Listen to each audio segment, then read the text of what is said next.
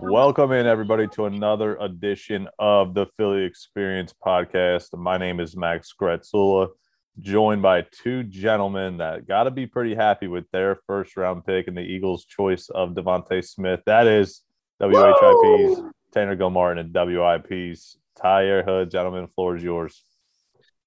Yeah, man, excited is an understatement. They got the wide receiver that I wanted. Well, no, I wanted Jalen Waddle, to be honest with you, but they got a wide receiver nonetheless, not just a wide receiver, but a playmaking wide receiver, a wide receiver that I can rely on Sunday after Sunday to make plays for me. All right, they got a playmaker that is just an absolute monster with the ball in his hands and is just going to put the absolute fear into defenses week after week. And you know what? I'm excited. And he's paired back up, with his former quarterback, Jalen Hurts. And, so the chemistry is already there. And listen, Devontae Smith, he's already going to come in. He's already coming in and he's going to be the best wide receiver on the team, period. Like he's automatically number one. So I'm really excited about, him coming to the team and what he can contribute to. I'm getting some real Deshaun Jackson vibes, so far, the tape that I've looked at. But I'm getting some serious Deshaun Jackson vibe from him. Just a playmaker, a guy that you really can't stay in front of. And to be honest with you, you know what? I've never seen usually smaller guys have trouble getting off of press coverage. Devontae Smith, he has no problem getting off of press coverage. He has no problem, shaking guys at the line of scrimmage and getting open. Like he can get open in a multiple number of ways. And here's the thing. He's not limited to just that fade 9 route, that straight go route. He's not limited to just that. His route tree is absolutely astounding. As a matter of fact, I seen something on Twitter the other day where it showed the percentage of routes that he ran at Alabama, and it's absolutely incredible. This kid's not limited to the route that he can run, so I'm definitely excited about the first round pick. Shoot, T touched on everything. But 166 pounds, I don't care about that. That's what I don't care about, bringing that up. And I'm thrilled that the Eagles decided to correct themselves from the past couple of drafts, draft the guy that everyone wants and the guy that you can't pass over a Heisman.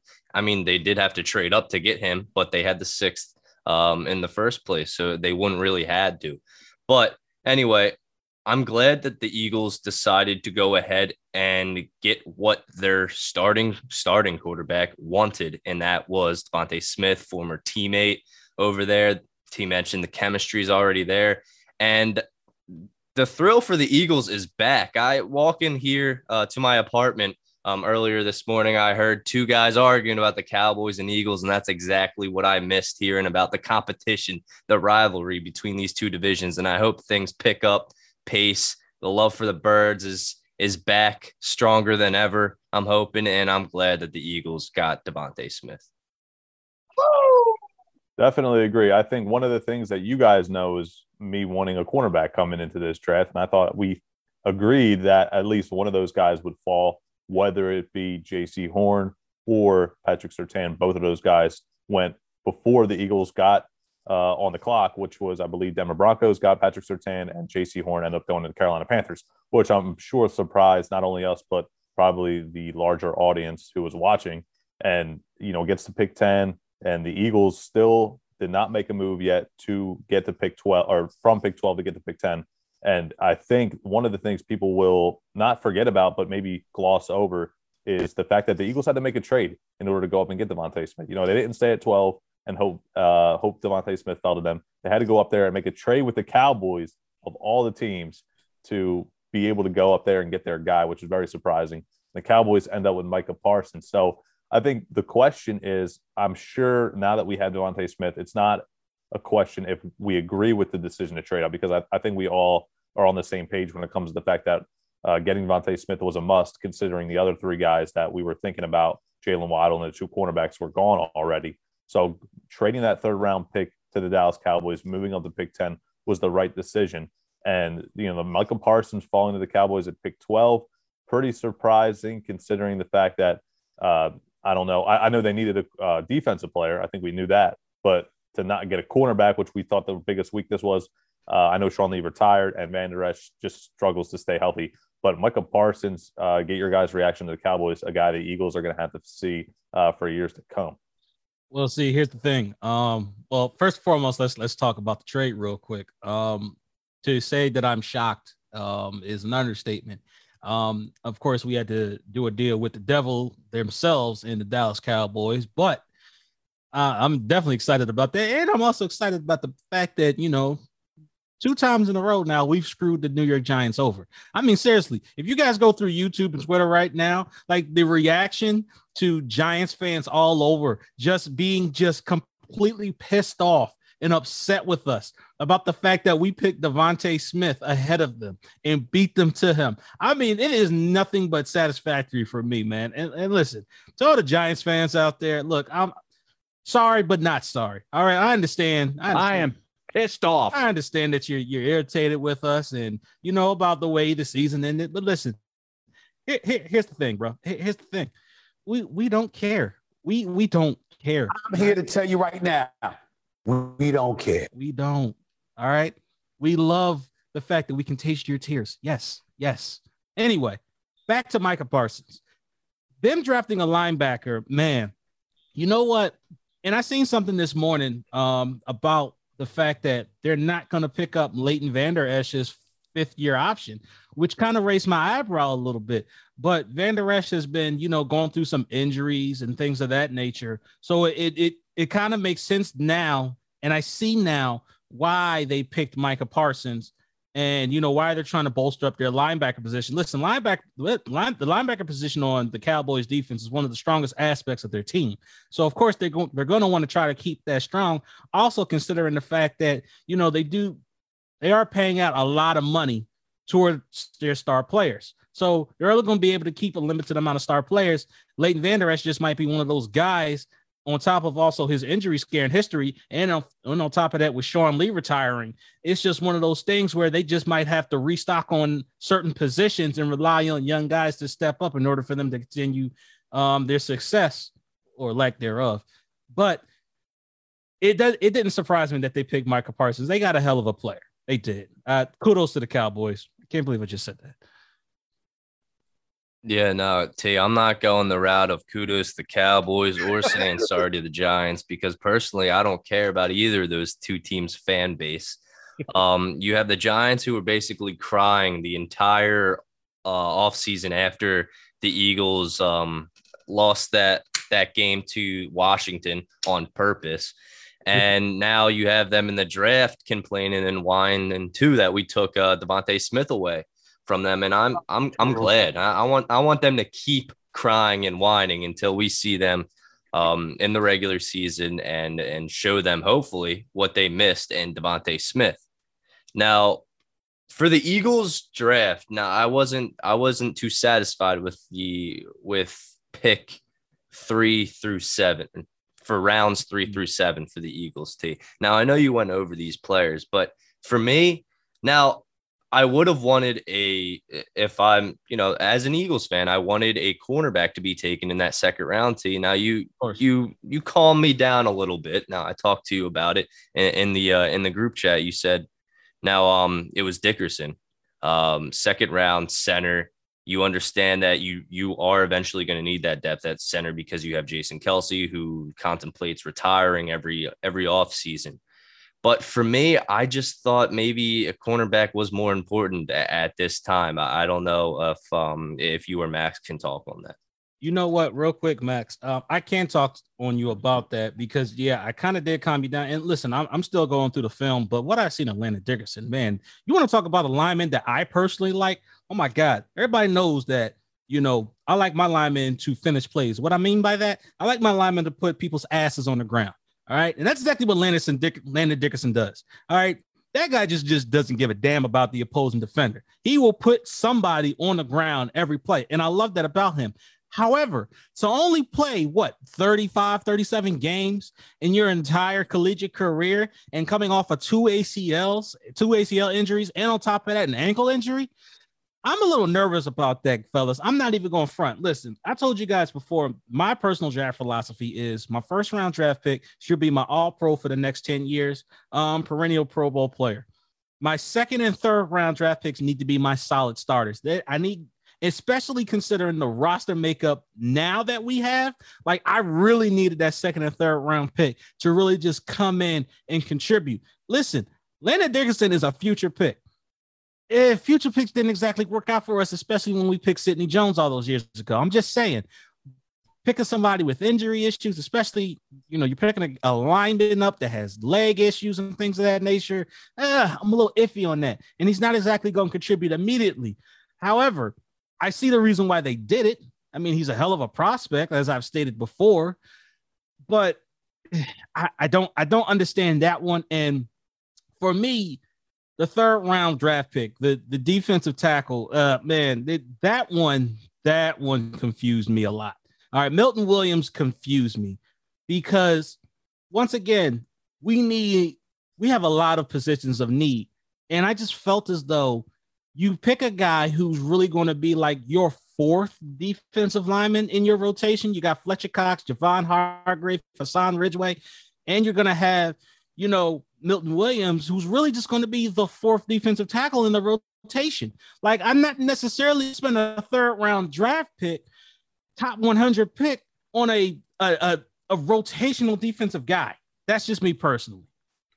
Yeah, see, look, from one Alabama player to the other, and going back to the early 2000s, we saw that the Eagles have not drafted an Alabama player. So for my standpoint, obviously being very surprised about that because they're the best college football program in the nation year in and year out. So for me, going from Devontae Smith and then drafting Landon Dickerson, two Alabama players back to back, it has to be very surprising on that note because of the fact that not only does Landon Dickerson have the injury history of both ACLs and the ankle injuries, but at the same time, that's probably a position that we need, but not immediately. And like Tanner mentioned, the cornerback position. Hey guys, we got a caller up. Go ahead, man. Hey, this is Louis Betts. Just calling in to say how great your draft show was. Thank you for those picks early. Appreciate that. Yeah, it was an awesome show. I was just wondering if I can get on the discussion today. Hell yeah, let's go. Awesome. So I heard talk about Landon Dickerson and Devontae Smith. Mm-hmm. Just catch me up to where you guys are real quick. So we were just actually discussing that. Of course, we all love the Devontae Smith pick. And I was just saying about Landon Dickerson that, I'm a little concerned with him having two ACL injuries and the ankle injury and only playing about 35 or 37 collegiate games in his collegiate career. So I'm a little concerned about that. But the dude finishes, man. He's a hell of a lineman. I love him. And we were just getting into Milton Williams, in which I was saying that, I personally wouldn't spend a top 100 pick on a rotational defensive lineman who's really going to be my fourth defensive lineman rotating in. That's just me personally. Mm-hmm.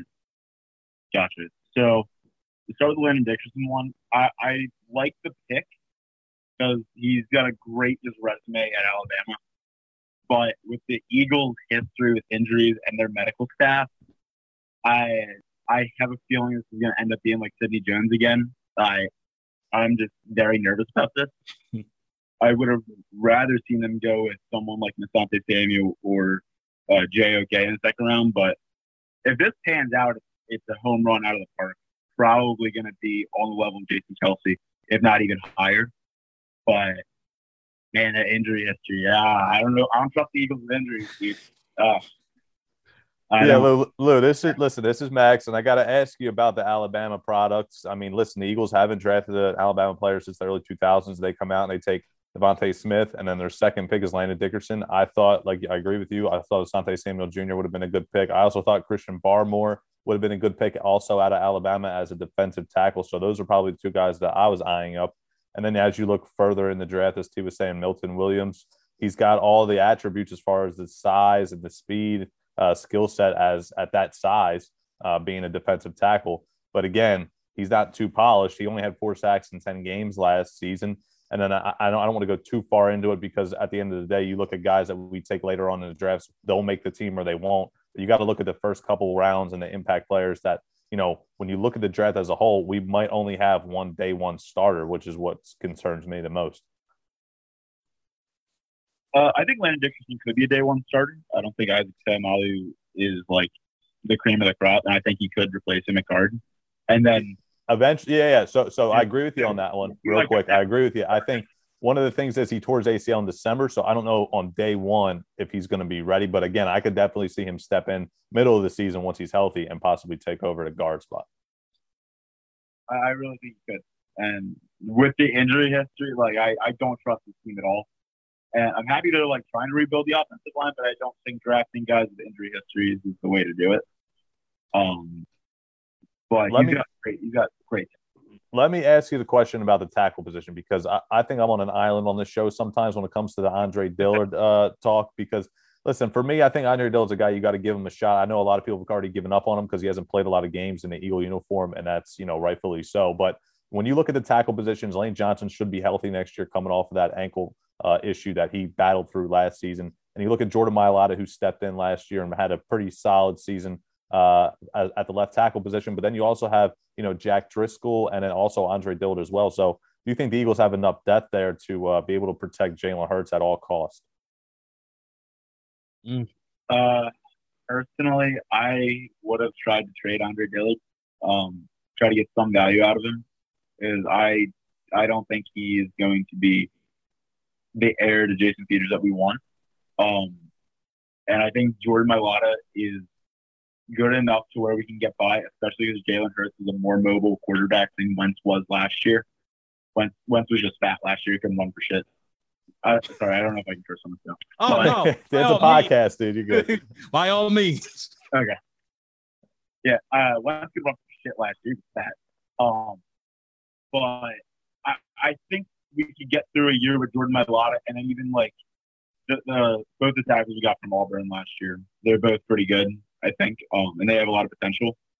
So I would honestly look to move Dillard to try to get some more draft capital, just so we could, or I would prefer to do it before the draft, just so we could try to use some of that to go up and get like a Patrick Surtain or somebody even like better than Devontae Smith. Because like I'm also like not the hugest fan of Devontae Smith. That's kind of a hot take. But I would have rather seen like Surtain or Horn in the first round. Hey, Max, you finally got somebody on your side in terms of drafting a corner first. Hey, man, I don't think we were the only two, but go ahead, Tanner. No, Louis, you're not alone with that Devontae Smith take, by the way. Now, I'm a guy who, when you see a player getting so much hype, you kind of got to step back and see maybe he's going to be a little overrated going into the NFL. But you can't pass up the opportunity to get a Heisman Trophy winner. Whether he works out or not, you gave him the chance. You plugged him into an offense that needs a weapon, an offense, a wide receiver specifically. But I just want to ask you before you head out, what position now after the draft are you most confident in? That I'm most confident in? Yeah, the position where you set that aside. You don't need to worry about that, and you look at other positions. Well, when I look at positions, so line injury history, not that confident in it right now.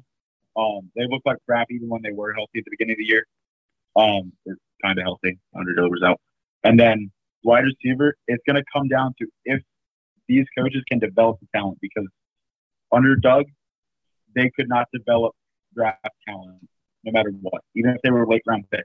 All the guys they brought in, free agents, that were developed by other coaching staff did better than the players that were developed by us. And I see that as a big problem. So hopefully that this coaching staff can do a better job developing receivers. Because if we can get Smith, Rager on another level with this coaching staff, then it's probably our best position now. I still think it's D-line. I mean, Fletcher Cox is a beast, and Brandon Graham is a beast. Hargrave's a beast. Like, it's hard to do it when you have 3 Pro Bowl caliber players on your D-line. And then linebackers, that position is kind of a joke right now still.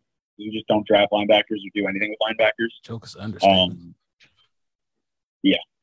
Listen, you definitely got good points about the linebacker position. I think Eric Wilson signing might have been one of the most eye-opening signings the Eagles have made, because they usually don't invest not only draft picks but also signing guys through the linebacker position. Now, obviously, Jonathan Gannon has a relationship with Eric Wilson there coming over. Obviously, I think he was with Minnesota way back when down the road somewhere they met. And, he's going to come in here along with possibly Jacoby Stevens. I know a lot of people think he's like a hybrid player, safety / linebacker. So we'll see if he's able to step in and be a contributor. Maybe not day one, but eventually down the line. Yeah. All right, bro. Hey, listen, I appreciate you calling in first time. I mean, listen, I'll tell you what, I love what you bring to not only the podcast when we had our Instagram Live, but also the passion you bring onto this show right now. So we just had a great discussion. And listen, call back anytime, man. Every Tuesday at noon. Yep.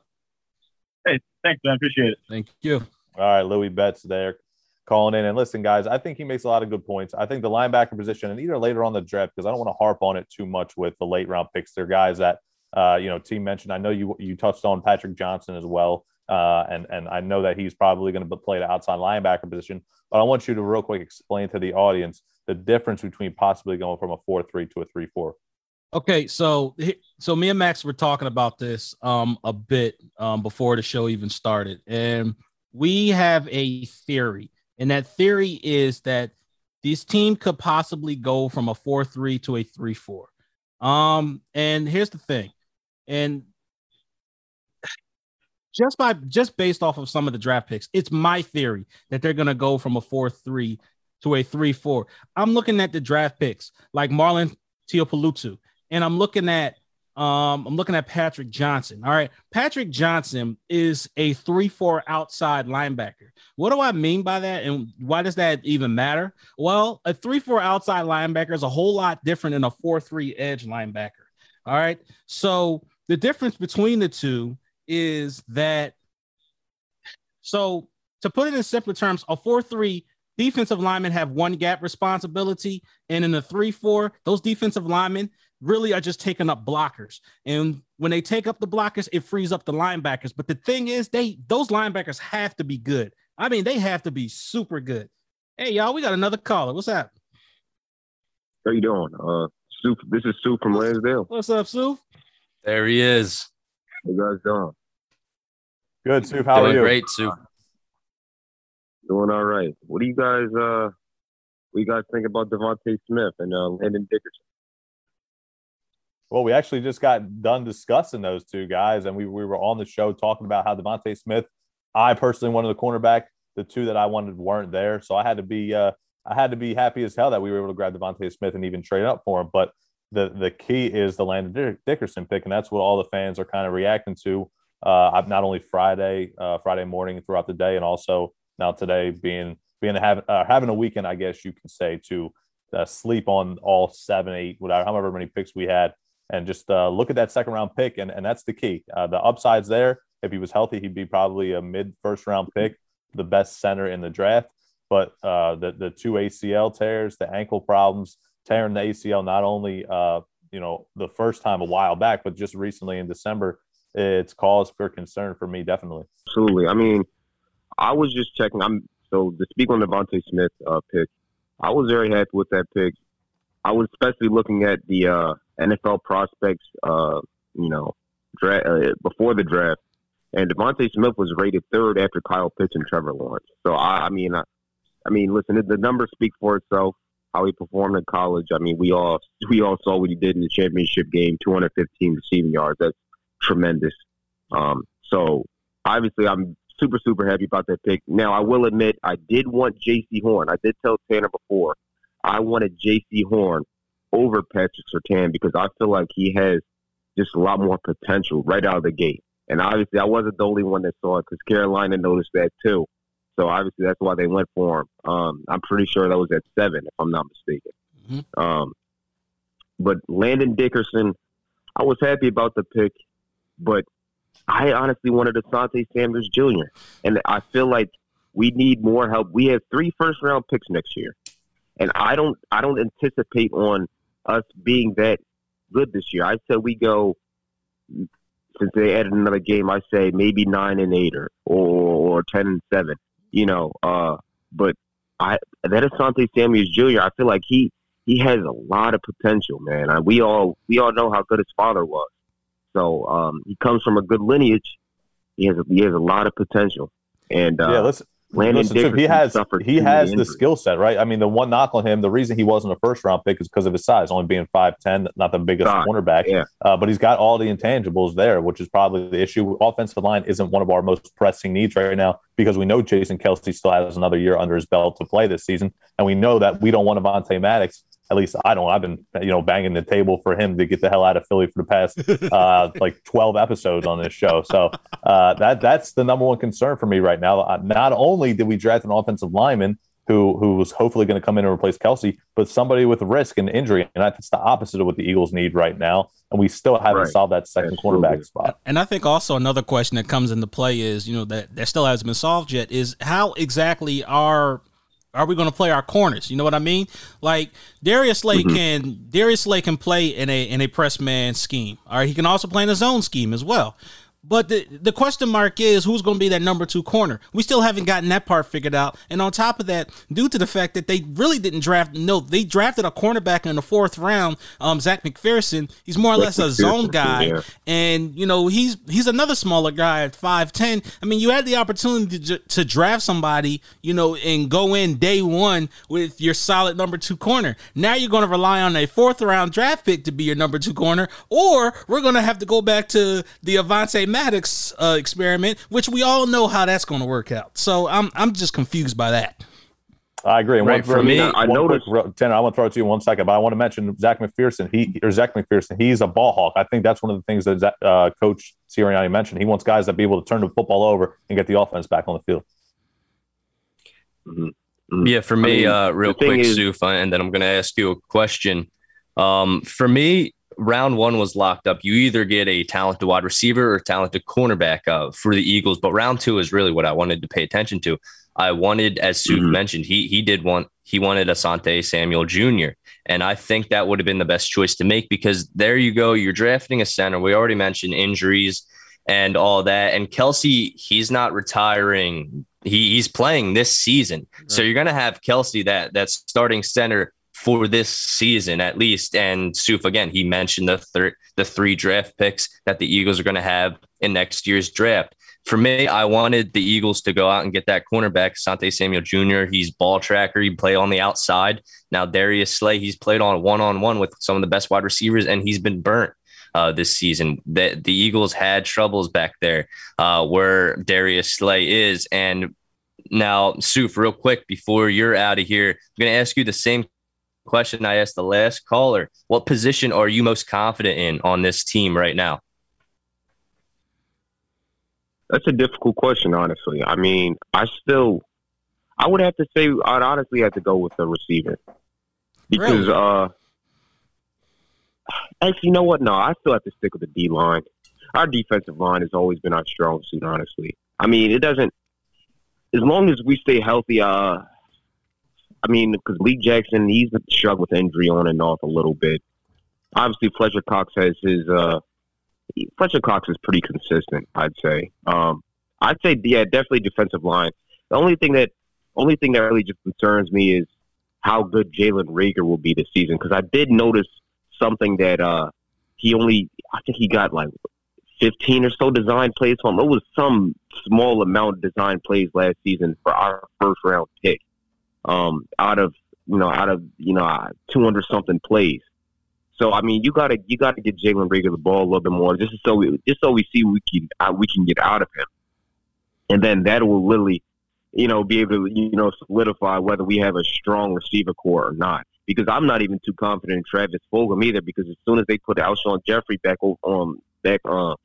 in rotation over him, we saw a decline in his progression in his performance. So I'm not too confident in Travis Fulgham. I'm still a little iffy about Jalen Reagor, but I haven't seen enough of him. But Devontae Smith, I mean, the man could get open like it's nobody's business. So, but right now, I'll just have to go with the D line. Even linebackers, I still think we should at least went Jeremiah Owusu-Koramoah out of Notre Dame, or we should have went Asante Samuel Jr. in the second round. We messed up. I personally believe we kind of messed up in the second round, especially going after a guy that's tremendously injury prone, despite not letting up a sack since 2019 or so. But still, I mean, listen, I'd rather have a guy on the field making plays than somebody who's just going to be hurt on the bench. So that's my take. I agree with Suf. I do. Definitely agree, Suf. All right, Suf. Well, listen, I appreciate you calling in. As always, every Tuesday at noon, we love to hear your opinion and get the discussion involved in it. All right. Thank you for having me on. Had me on. All right, Suf. All right, Tanner, listen, I want to throw to you real quick because he was making good points again. Another caller making good points, and we want to keep harping on the Landon Dickerson pick because of the fact that there's more needs. Not only that, but other talented players that are available in the second round other than Landon Dickerson and those ACL tears. So when you think about Asante Samuel Jr. and again, we're texting back and forth in the chat going into that second round, saying Asante Samuel Jr. is still there. Asante Samuel Jr. Let's go grab him. The Chargers end up getting him. And that's another story for another day. The Chargers are putting together a really impressive team. Yeah, they are. All right. Well, listen. I think one thing I want to mention real quick before we transition here is T finishing up the Patrick Johnson or Patrick. Jackson? Yeah, you're right. I got it right the first time, didn't I? I was gonna say, I'm like, what? Yeah, Patrick Johnson. Patrick Johnson. Yeah, listen, I think when I was watching it on the show, now listen, I'd take what Mel Kiper Jr. says with a grain of salt because, again, at the end of the day, it's a guessing game. But he actually had Patrick Johnson valued in the 5th round, and the Eagles were able to get him in the 7th round out of Tulane. So I want you to, because we had those two callers, and finish up the point about the 3-4 and the 4-3 scheme before we move on here. All right, so just a little bit more details. A 4-3 scheme, you have 4 down linemen and you have 3 linebackers that's typically off the line of scrimmage. They can also play on the line of scrimmage as well.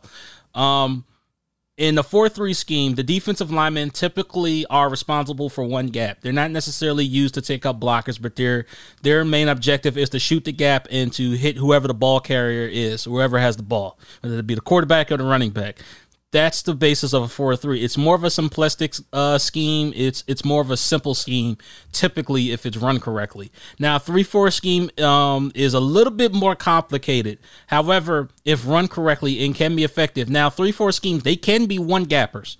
But for the most part, I've also seen a lot of two-gap 3-4 schemes as well. And what I mean by that is, so a 3-4 scheme, typically your linemen, you have 3 down linemen and 4 linebackers, and your 3 down linemen are typically responsible, instead of shooting the gap, if you're in a 2-gap scheme, they're responsible for taking up blockers, and that frees up the linebackers to make plays. Now, the reason why we're getting into this is because I've suspected, just based off of the Marlon Tuipulotu draft pick and the Patrick Johnson pick, I'm assuming, and this is just a wild guess, but I'm going to take a wild guess and say that the Philadelphia Eagles, even though they haven't made an official announcement yet, that they're transitioning from a 4-3 to a 3-4 just based off of these draft picks. All right. The defensive tackle, Marlon, he is a nose tackle. He's a traditional nose tackle. He's a road grader. He's not necessarily known for his pass blocking skills coming out of Stanford. That was never his game. He's always been a guy that's going to take up blockers. All right. And then you have Teron Jackson. Teron Jackson is a tweener at 280 pounds. That's typically the average size of a 3-4 defensive end. And then Patrick Johnson is a natural made 3-4 outside linebacker who can drop back into coverage. Those draft picks alone, it tells me that they're trying to transition to a 3-4. My concern is the linebacking position. All right, we still don't have, in my opinion, enough linebackers to where I can be confident enough in a switchover like that. Like, if it's bad enough we used to get beat up in a 4-3 front, all right, we're really going to be exposed in a 3-4. I mean, so I really hope Jonathan Gannon can bring these guys together, and I really hope that he knows what he's doing in terms of this transition, if they are transitioning. If not, it's going to be a really rough transition. Yeah, listen, I agree with you. Go ahead, Tanner. Yeah, it's hard to be confident in this linebacker core, and I know that was another position that we wanted to see solved in this draft. But we mentioned Patrick Johnson drafted, and then the acquisition of Eric Wilson as a free agent a couple months ago. You still don't know what you have in him yet. You haven't seen him play on the Eagles in the scheme and all that. And then for the Eagles, once again, to not draft a cornerback until what was that, fourth round? Yep. Zach McPherson, not really sure how he's going to be able to perform. You can say he attacks the ball and all that, but for a fourth rounder to step up, really take over and be able to play that outside cornerback position over Avonte Maddox, that's really what we have to figure out. If the Eagles have a better player than Avonte Maddox at this point, and that's exactly what they needed. Now, I think maybe maybe they have something in their back pocket. A trade, maybe eventually. You have Zach Ertz still on the team. Maybe somehow acquire a talented player on defense through that trade. It might be unlikely, but it's still a scenario to look at. No, definitely. That's kind of where I was going with it too, because Louis mentioned one of the callers that the Eagles could have traded Andre Dillon on draft night, maybe get some more draft capital. And now the fact that that's past us at this point, maybe we can still package, or maybe Zach Ertz is still on the table to package together maybe a future pick or two to be able to get a legitimate starting cornerback. That would be very helpful. And also, now, real quick before we transfer over, or before I guess we throw it to T.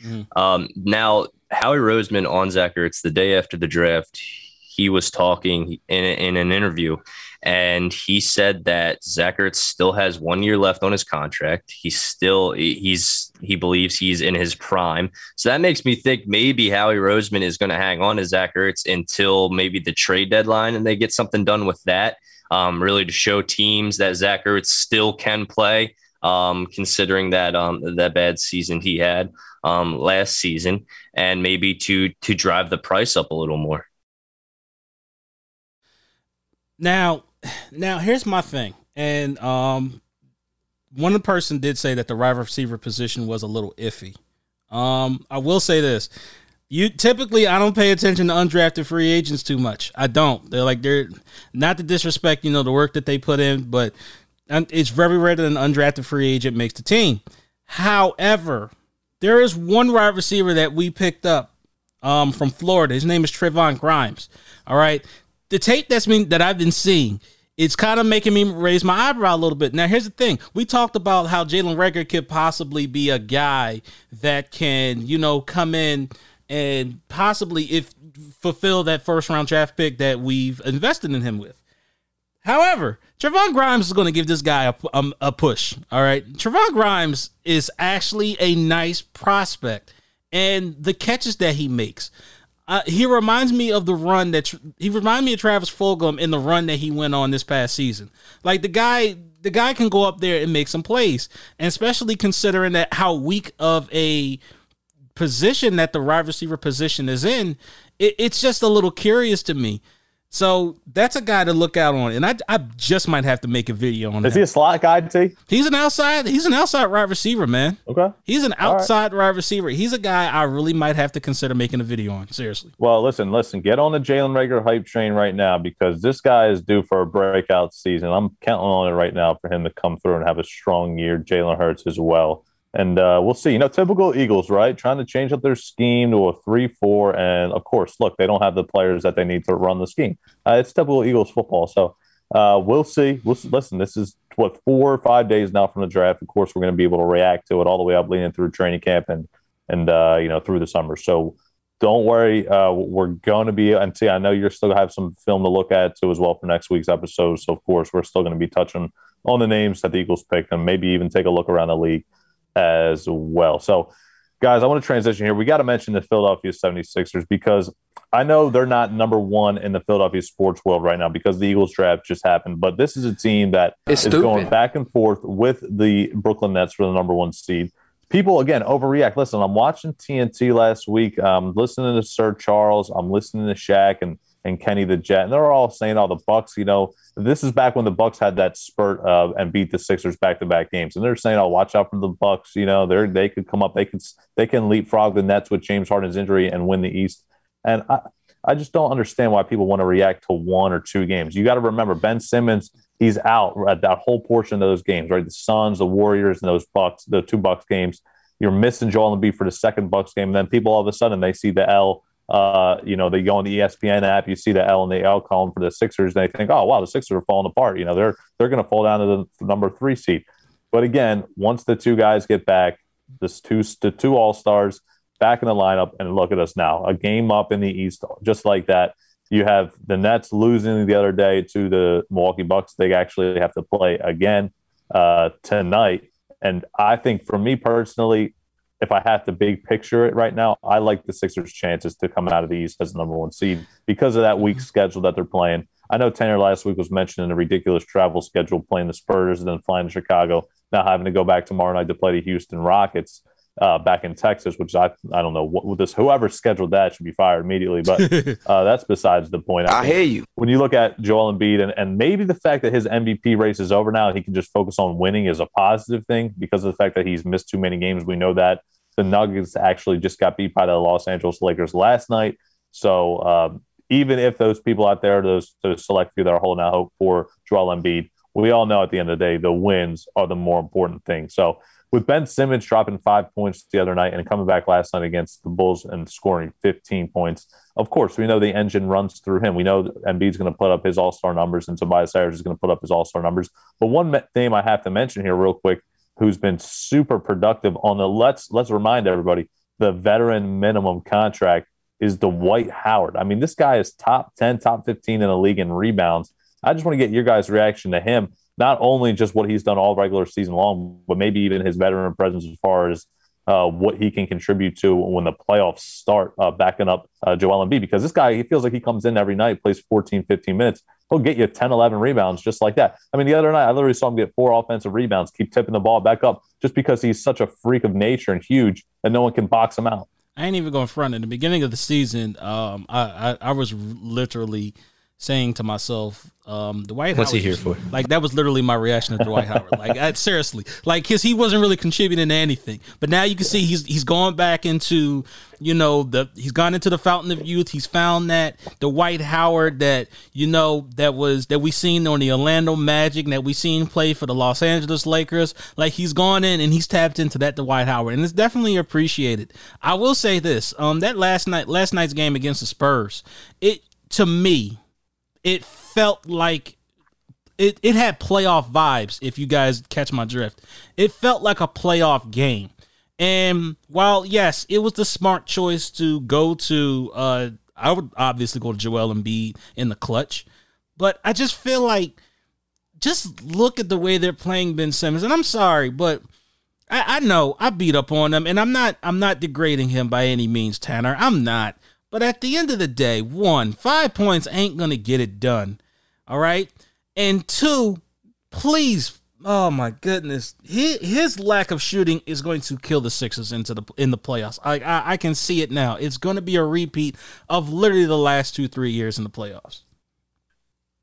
Yeah, well, Tate, listen, if Ben Simmons isn't on this team isn't getting as far as they are right now. But back to Dwight Howard. I mean, Daryl Morey got Dwight Howard, Seth Curry, Danny Green, George Hill in the span of 6 months, really bolstering up that team. It's so impressive. And for Dwight Howard, I think that move might be the best off-season pickup that we've seen. And I'll tell you why now. It's not just because Dwight Howard is on the Sixers, but it's the production that he immediately brings, the contract. You bring up the money and the lack thereof that the Sixers are going to have to give up to Dwight Howard. And now, albeit the first couple months he was in, he'd step on the court, get a foul, sit him down for a span of minutes, and then bring him back in. But he is playing an insane performance right now. The way he's just been able to turn back the clock and play is just so impressive to see. And I hope that the Sixers keep Dwight Howard as long as they can, because having Joel Embiid as your starting center and then Dwight Howard backing him up, that's a good situation to be in. You got to shout out Seth Curry, too. Where the hell is this resurgence from Seth Curry come from? This guy's starting to drop 20 points again. I mean, he had the COVID scare earlier on in the year. He really didn't look right because he started off with the Sixers pretty hot. And then once he came back from having COVID, he just did not look like the same player. It literally took him a pretty long time to get his feet back under him longer than I think we all expected to. But this is a guy Tanner's been high on from the jump.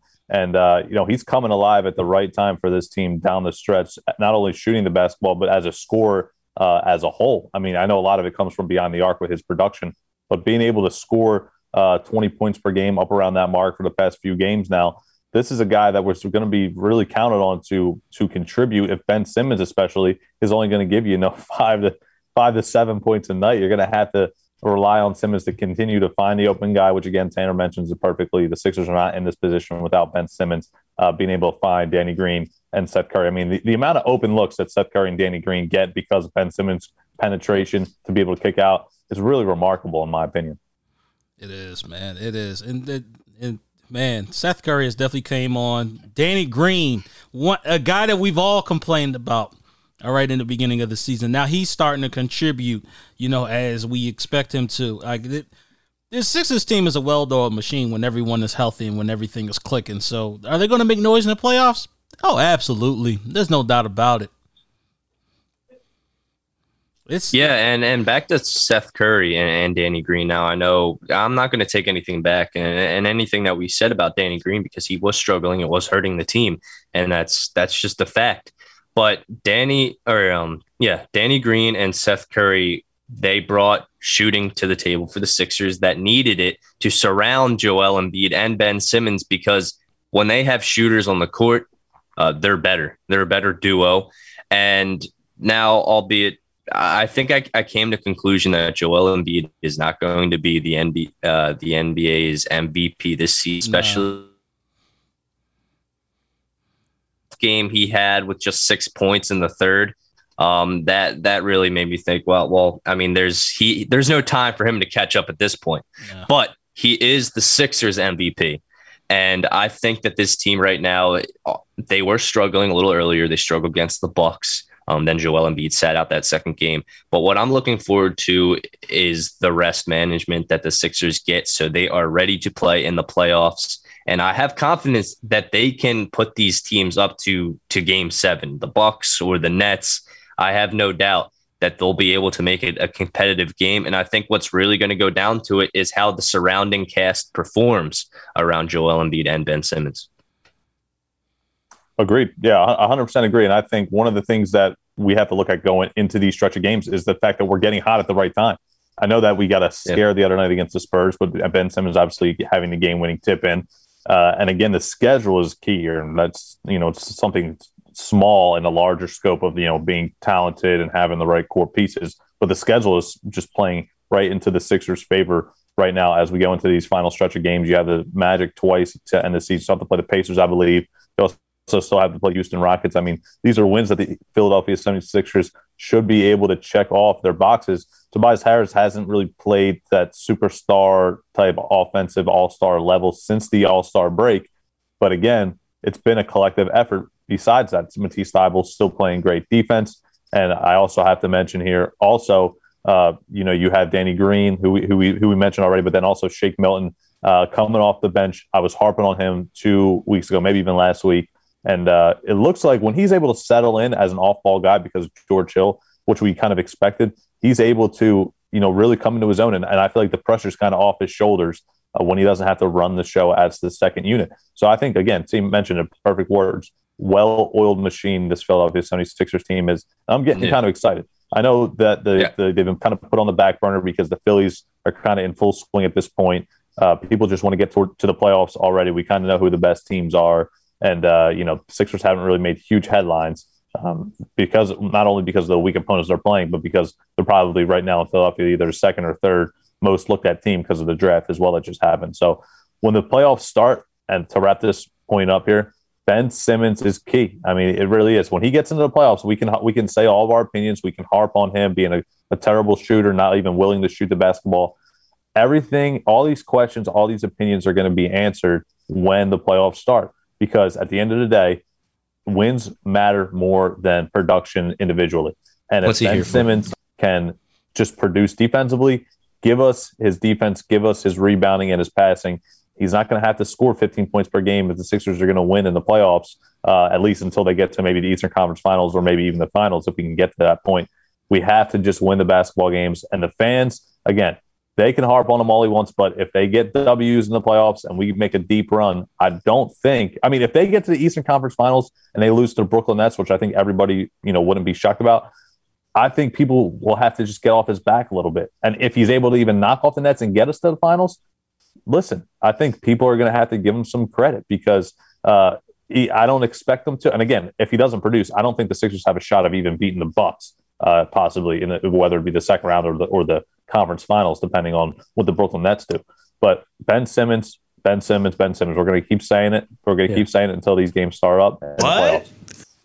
Yeah, my only concern with this team is for them to hang on to wins. Now, you mentioned that close game, that OT game in San Antonio, and that was a healthy Sixers team against a Spurs team who only had one starter in, and that's concerning. You go into OT and you nearly blow it at the end of the game too in OT. If you don't make that, if Ben Simmons doesn't make that tip in, who knows what happens? So for me, and then, of course, the Chicago game, it starts falling apart at the end, too. But for me, this team is built exactly how they should be. You're going up against teams eventually like the Brooklyn Nets who just have stars on offense. And this is a Sixers team that's now built around defense because of Doc Rivers. You got Matisse Thybulle really showing out on defense. Ben Simmons, who claims to be Defensive Player of the Year. Joel Embiid at center. These guys are impressive and they're important for the team's defense. And I think that they'll be able to compete once again with a team that has offensive stars like the Nets. I want to move on to the last topic of the show here before we wrap things up and give it to T and get a quick point out of him with this.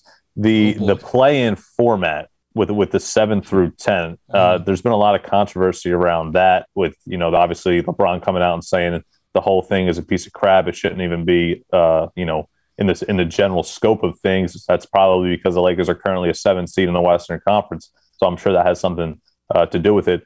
But again, you also have to look at teams in the Eastern Conference like the Wizards and the Bulls and teams like that, or they're still fighting and still scrapping.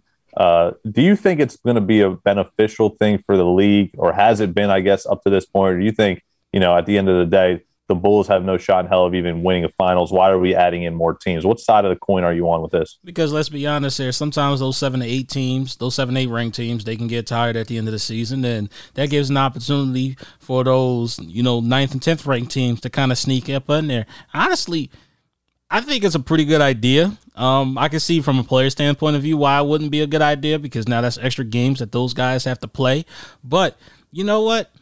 If it's going to make money, the NBA is going to do it. Same thing as the NFL. The NFL added an additional game, which I said and still feel to this day is completely unnecessary. But if the leagues feel as though it's going to make money, it's going to happen. So these are things that they're going to make money. Just trust me and believe me. It's like you said, those back-end teams, now they have a chance to actually come in and take one of those playoff spots. That's a hell of an opportunity. No matter how far they go, that's still a hell of an opportunity. That's more games for that franchise to play. So it's going to happen regardless of how we feel about it or not. Yeah, and real quick, the Lakers are actually at the 5th seed now because that went over the Nuggets, I believe. They're on the seesaw, though. They're on the seesaw with those teams. They're above the Mavs and the Trailblazers just barely. But it's funny because, and ironic, because last season LeBron he wanted this play-in game, and now this season, when his team's on the bubble, he doesn't want any parts of the play-in, claiming the guy who made it up should be fired and all that. It's just classic LeBron stuff. Well, for me, I don't know. You look at what Russell Westbrook's doing specifically right now at the Wizards as a 10th seed. I mean, the way that he's playing, I think he had 24 assists last night. I think he's the first player in NBA history with 5 20-plus assist games, which is, super impressive. Whatever you think about Russell Westbrook, whether it be his stats don't matter, he's a stat pattern, he'll never win a ring. But what he's doing on the court as his individual talent is super impressive. And I think with a team like that getting hot at the right time, obviously Bradley Beal has just been a constant stud in their lineup in their starting 5 throughout the entire season. Here's the crazy part. Here's the crazy part real quick about Russell Westbrook. Like, I seen a stat today that said that he can average 0 points, 0 assists, and 0 rebounds for the rest of this season and still average a triple-double. That's crazy. That's crazy talented, man. I don't care what y'all say about And again, there's a lot of arguments about he doesn't make the people around him better. I know he hasn't won much, but I feel like when he's gotten to certain points in his career in the playoffs, you look at some of the teams that he's run into. He's run into that dynasty of the Warriors back when he was with the Thunder, a couple of seasons ago. Then last year with the Rockets, he runs into the Lakers in the bubble he's run into championship teams. He's gotten to the point where he should be. I know he hasn't overachieved, but not too many teams really did overachieve against the Warriors or the Lakers. Or how about early in his career with him and Kevin Durant and James Harden when they ran into that dynasty down in Miami Heat when it was Chris Bosh, Dwayne Wade, and LeBron James. Yeah, I agree with you, and I think with them being the 10th seed, I think it'll create some sort of interest, even in the Western Conference too. You have to look at maybe a possible Mavericks, Warriors, and other teams down there. I know the Kings are probably out of it at this point, but there's some good matchups to be had possibly in the playing game. I know it's probably what the players don't want to see if you're LeBron, but if you're a team that has played the full season and you're the 10th seed and you get a shot to maybe make the top 7 or 8. Of course, the teams are going to want to see it. And again, it's all about making money at the end of the day. So I'm looking forward to it. I think it'll be pretty exciting. I don't know what it is with the Wizards. I think they're a pretty interesting team because of the fact that they've dealt with some injuries this season, and Russell Westbrook and Bradley Beal. It's a really impressive duo in the backcourt. So with that note, we'll shut it down. But I'm looking forward to the end of the NBA regular season. All on right. All right, guys, you guys missed any of this episode, you can always go to philly-experience.simplecast.com, available on all major downloadable platforms, Apple Podcasts, Google Podcasts, and Spotify. I will be doing a draft breakdown of every single draft pick that the Philadelphia Eagles have made. I'm still working on them. They will be coming to you soon. Hey, I may even release the first video tomorrow. You never know. You just never know. So I'm going to need y'all to hit that follow button and stay tuned. And I'm just saying, it doesn't hurt. Oh, by the way, I know we ain't getting to Phillies. Roman Quinn actually got some hits. I'm amazed. There you go. I don't know about you What's guys. in the water in Philadelphia today? I have no idea, but whatever he's sipping, he needs to continue sipping it. That's all I know. Crap-ass Vargas. You dumbass. We know it's hard. Get off the box! Because that guy doesn't know what the hell he's doing. You make me sick.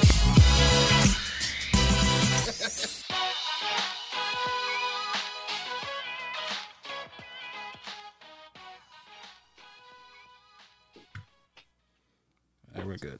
All right.